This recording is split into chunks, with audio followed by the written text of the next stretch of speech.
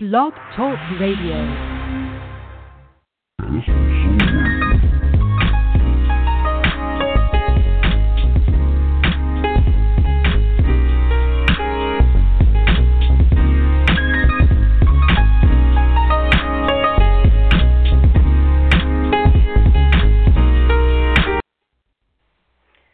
Good evening, everyone. Thank you so much for joining me tonight.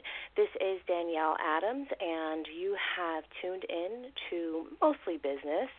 And I'm really so happy to have the opportunity to bring this show to you and to bring this content to you. So we're going to jump right on in.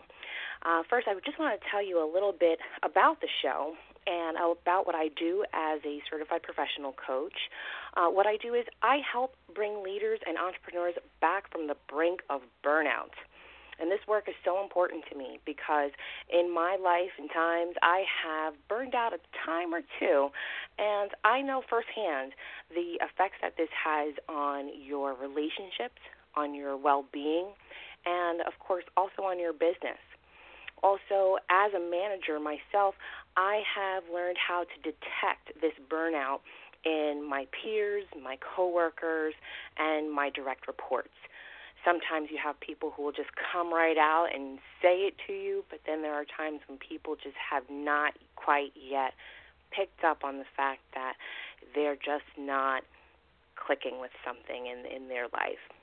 My mission is to positively impact your leadership potential by getting you plugged back into being the powerhouse that you are meant to be. So I'm glad that you've joined me tonight. I would like to dedicate this episode tonight to my first team of employees, my 11 to 7 call center crew that I had some many, many years ago. They would know exactly who they are when they hear that term. So I want to thank each and every one of those individuals for helping me to grow as a professional, as a manager, for giving me so many triumphs and challenges. And I also thank you all for giving me so much to be inspired by. So I thank each and every one of those people. So next up, I would like to just pull something straight from the headlines. There is absolutely no way that we can sit here and have this conversation tonight without touching a little bit on the election that just took place last night. There is something that's so important to gain from this experience, and without going into all of the rabbit hole of the good, the bad, the ugly, regardless of opinion or who you voted for, you have to understand that an election is the power of choice. And you are always in power of utilizing your choices when you are fully aware of who you are and what it is that you want. Now, you may sometimes feel that your choice has resulted in a mistake, and I want to assure you that this is a natural feeling. However, what if I were to tell you that you cannot make a mistake? You can only make a choice with the set of information that you have before you at that current time. So even though things may feel like it has not gone the way you would like for it to have gone, understand that you either win or you learn. And this is a situation where you have utilized your choice. If you have exercised your choice, then you can only accept that you made that choice based on the information you had at that time. And from that, moving forward, we learn. Also, this is a great time for us to reflect on self-awareness. I think it's very important for all of us to really tap into what makes us who we are. And I think that as you scroll through your social media feeds and you read a lot of the different reactions to the election, it is bringing up a lot of self-awareness. I know it may have brought it up for you. It definitely brought some things up for me. And I definitely made a resolution today that no matter what the outcome, I can't be attached to that. I have to focus on how I can be a part of the solution instead of the problem, and also where I can tap into my own personal power in being able to find opportunities alongside of the challenges. So these are some things that we can definitely reflect on at this current time. So tonight, I would like to jump into our primary question, which is, how are you living in that dead-end job? Now, this is not a judgment, okay? So if you think that your job is really pretty good, that's fine. We can remove the dead-end phraseology from that thought process. But let's still take a look at what really motivates you to stay in a situation, whether it's your job, it could even be a relationship of some kind that really is not serving your life and serving your purpose. So specifically when it comes to your job and your work, it is very difficult for us to feel fully engaged in something that we are not intimately attached to. And there have been so many different studies on what theories would conclude we are motivated by. Okay? So we are motivated by anything from sense of security. It could be social affiliation or the relationships that you would reach in your job. It could also be a sense of esteem or achievement. And here again is that word, power. Some people are ultimately motivated by having a sense of power. Now here again, this is where you can look at this word in two different ways. I think a lot of people associate a negative connotation with the word power. And really, if you break it down, power is just the energy with which you perform an activity, an act, or a thought. So when you look at it from that perspective, power is only energy, and you can actually break that down into what some people will perceive as good or perceive as bad, but ultimately it's like when you turn on the light switch, okay? You have those light switches on the wall. Those are charged by what? Power. And whether you flip it on or flip it off determines whether or not your room is illuminated or not. So from here, you would say, okay, well, what does that have to do with whether or not I stay in what could be perceived as a dead-end job? Well, this would depend on what level of commitment you currently are in. So this is actually how you would ultimately measure your job satisfaction. And this may sound very technical, but when you're looking at it from a place of self-assessment, this is how you can actually kind of tap into how your manager is even looking at your own performance and how they are intuitively measuring your interactions and your performance in the workplace. So there's one level of commitment. This is called effective commitment. And this is where you ultimately have an affection and an affinity for your job. This is characterized by loyalty and by deep emotional attachment and concern for the organization. This is I love my job mode. You get up in the morning, you feel pumped, you're motivated, you are ready to go. There isn't anything you wouldn't do for this job. You're going to sacrifice yourself. You may even sacrifice your family or your loved ones for the sake of this job. You'll do any and everything for it because you are so strongly and so passionately committed to it. Okay? The next level is called continuance commitment. And in this level, you are looking at a fear of loss. So this is where your attitude might sound something like, I can't afford to leave. This is when you start reevaluating your wages, how much your salary is, your benefits, the amount of time and effort that you have put into sustaining this job or creating this career path for yourself. You may also begin to look at your seniority because that's important too. If you've been with a company for a number of years, then you have been able to build up relationships and you've built a track record and tenure for yourself.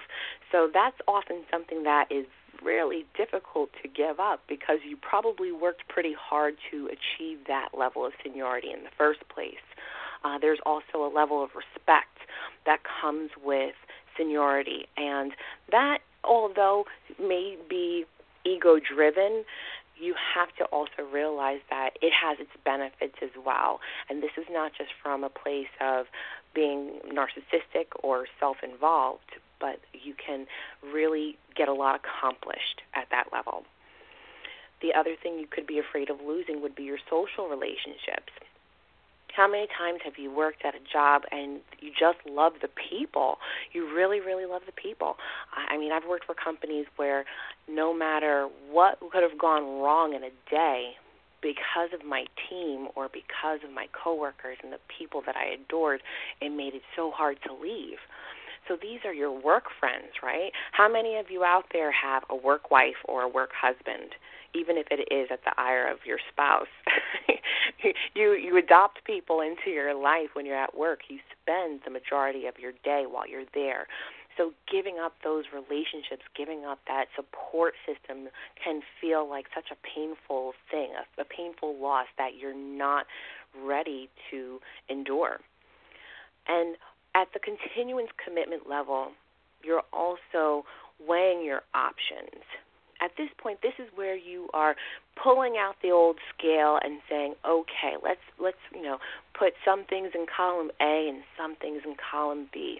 Maybe the health benefits aren't that good, so who cares if you leave? But on the other hand, the salary is outstanding, so it makes up for that. Or maybe you're looking at your commute and the length of time that it takes for you to get to your job in the morning.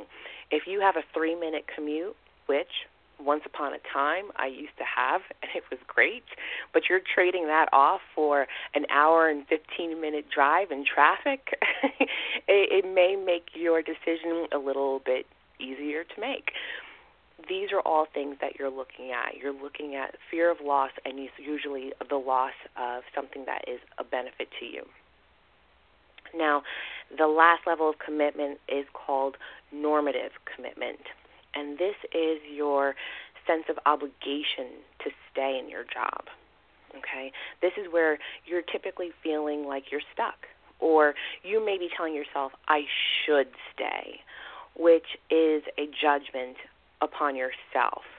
You may feel like your loyalty has now become this obligation, and you wouldn't want to let somebody else down by leaving, or you would not want to let the company down by resigning your position. There are so many different ways to look at this, and the I'm stuck level of commitment is definitely not the most well-intended version, because ultimately you are probably sacrificing most of yourself and your needs and your wants.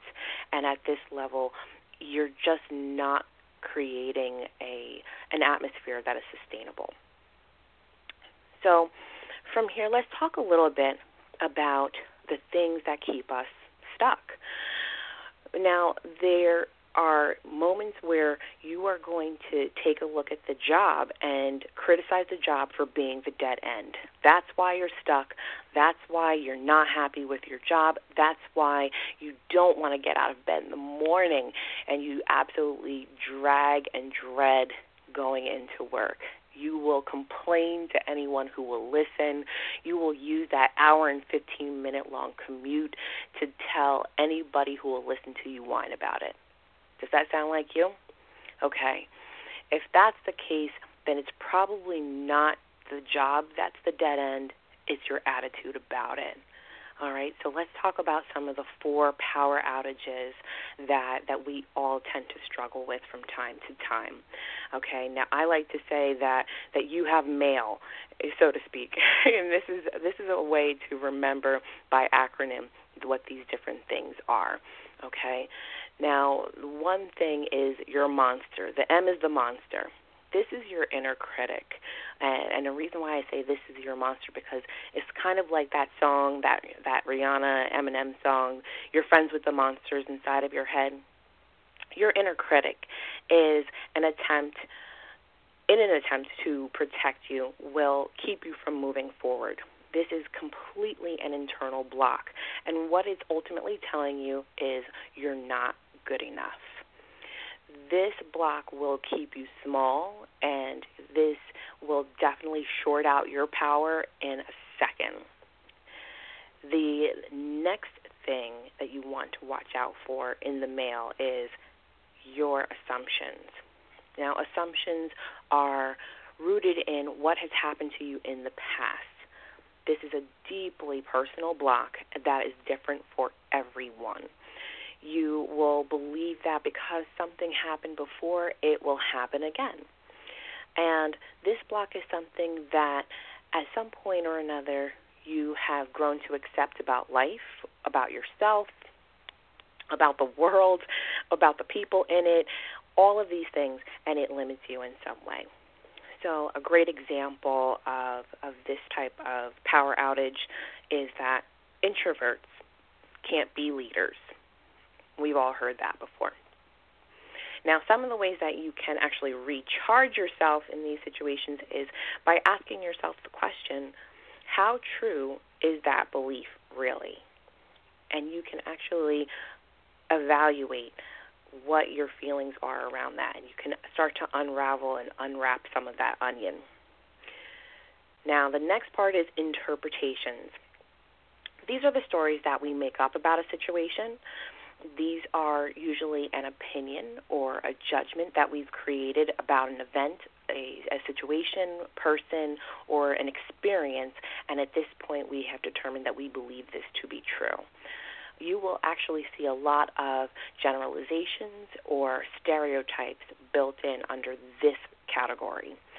So this will ultimately sound like, I guess she doesn't like me, because we've already made up a story about the situation. So think back to a time when you have actually applied this to protect yourself from feeling like you were hurt in the workplace.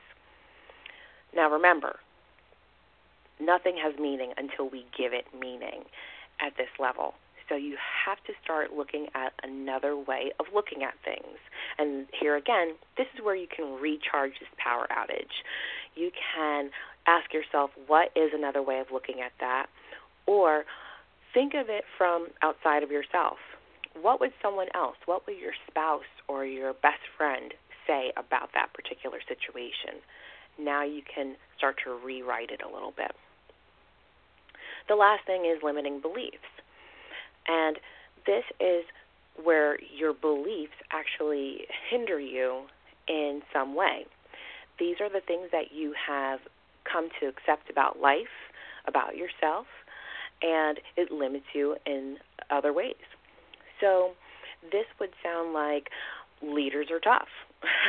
There are a lot of beliefs, of course, that we all have that either help or hinder us. There are those that unfortunately sound a lot more like, I would say, self-fulfilling prophecies. You've heard that term before. So here again, you just need to flip that switch and reframe the belief so that you can begin to change how you're seeing things. Okay, so those are the four major items that usually tend to hold us back. Those are the power outages. I talk about those frequently. So please keep a note, a mental note about those. Bookmark that somewhere in your brain. We'll probably talk about that again another time. So from all of these things, let me tell you, my personal story is something that's very easy to unpack for you, okay? So I'm going to break this down. And I like to joke and say this is how I went from ecstatic to eliminated. I had a fantastic job in financial services, and I had actually at one point, to my chagrin, I actually publicly declared that I love my job. I actually got up during one of those town hall meetings. I'll never forget this. And I was so pumped and so emphatic. I had so had the Kool-Aid. I loved the flavor. I went back for seconds, and I got up during the meeting, and I was just like, yeah, I love my job. And I'll tell you what, I meant it. It was 100% true. I felt it down in my heart, I was attached to it. I was passionate about it. That's that effective commitment level that we were talking about earlier. I was all in. So this was definitely my thing. I was really, really into this job, and it spoke to me. And I got to a point where it started to even define me. A lot of people used to associate me with that company and vice versa. So I was all in. Now, let me tell you something. This company was great. I had a great experience. I gained a lot of great experience working there, and I had fantastic benefits. I mean, this is the kind of place where you had everything paid for. You had your health benefits, your medical, your vision. You had 401k. You get all the good stuff. You have an on-site gym and a cafeteria. How could you go wrong with any of this great stuff? Not to mention, you put me in a situation where I have food that is on site right in the same building. I'm a happy, happy lady. So this was a fantastic setup. Now, I was there for a good bit of time, and I did what I tell people all the time. I did not leave any money on the table. Any opportunity that I was given, I took, and I ran with it. Now, while I worked for this particular company, I ended up changing positions quite a few times, and this is how I was able to gain experience, touch different areas of the business, and totally expand my job knowledge, and it worked very well for me. I was able to also interact with people from different areas of the business and different parts of the organization. So I spread out my network, and I was able to put those things into play at different points, and of course use some of that seniority, because I was there for a while, to get certain things accomplished for the members that I served and for the customers I served. So this was really a great setup for me. Now, when I changed positions to take that new opportunity, it was a risk. I was well aware that this was a risk, and I took the gamble. Now, I'm going to fast forward this story for you before we run out of time. And I worked for a manager at one point that I really had a lot of difficulty trusting, and I didn't respect at some points. Now, this is where I kind of slipped into that continuance commitment mode, all right? Do you see that? And I wasn't quite stuck. I wasn't quite at that normative commitment level, but I was weighing my options. And I'm starting to explore, what was this position really doing to serve my career? What was it doing to get me to the next level? There were still things that I could take advantage of, but yet job for some reason just wasn't really speaking to my soul anymore. And there were just things that were changing that were no longer serving me and what I was passionate about doing. My purpose was no longer being fulfilled. So this is the part where I'm really going to fast forward because it gets worse. But I'm going to save that detail for you for another episode, okay? This is just where the fear started to set in for me because my security was threatened. Now, as I made the choice to leave, I had to ask myself the question, do I stay or do I go? This is a question that you need to ask yourself, okay? If you are looking at your work situation and wondering, do I stay or do I go? This is the time for you to start evaluating your commitment level, okay? You have the tool to do that now, so start really reevaluating where you are in terms of your motivation to do this work. Why are you getting up in the morning? Are you dragging and dreading when you're getting out of bed? Are you whining and complaining to your friends or anybody who will listen? Are you starting to talk to people when you go out to the supermarket and just tell them how you hate your job? It's time to go. Maybe. But you have to figure that out for yourself, okay? Then you have to look at what's stopping you. Do you have mail? Is it your monster that's talking to you? Do you have assumptions or interpretations or limiting beliefs that are wrapped up around why you're staying in your job? You need to figure that out. And then the next thing you have to do is figure out What is it that you want? What do you want? It's always easier to figure out what you don't want. So, if you're stuck answering the question about what it is that you actually want, then I want you to back into it another way. Write down everything you don't want. Write down everything that you don't like about your job. Make a list. Write it down. And don't hold back. Write it in your words, in your tone, in your voice, just the way you would say it, okay? And then walk away from it. Take that piece of paper. I want you to fold it up and put it in the drawer. Go to bed. Get up tomorrow. Go to work. Do what you need to do. Then, when you've cleared your mind, I want you to come back. Get the list out. And then I want you to rewrite each one of those items, of the things that you don't want, and rewrite them from a positive perspective, okay? So I'm going to give you a quick example. If you wrote on your list, I hate working for a disrespectful SOB of a boss, then I want you to take that and turn it into, I want to work for a mutually respectful and kind leader. Okay, that's just an example of what that might sound like for you. Ultimately, once you sit down and you write out your list, you're going to be able to reevaluate and answer for yourself whether you stay or whether you go. Once you have that part mapped out, boom, it's time to make a plan. And I love to hatch a plan. So with that, I would like to just leave you with a parting quote. And that is, we do not see the world as it is. We see it as we are. That's by Anais Nin. It's really important to realize that the world isn't working against us. It's sometimes that we're working against the world because we're not seeing ourselves for who we are.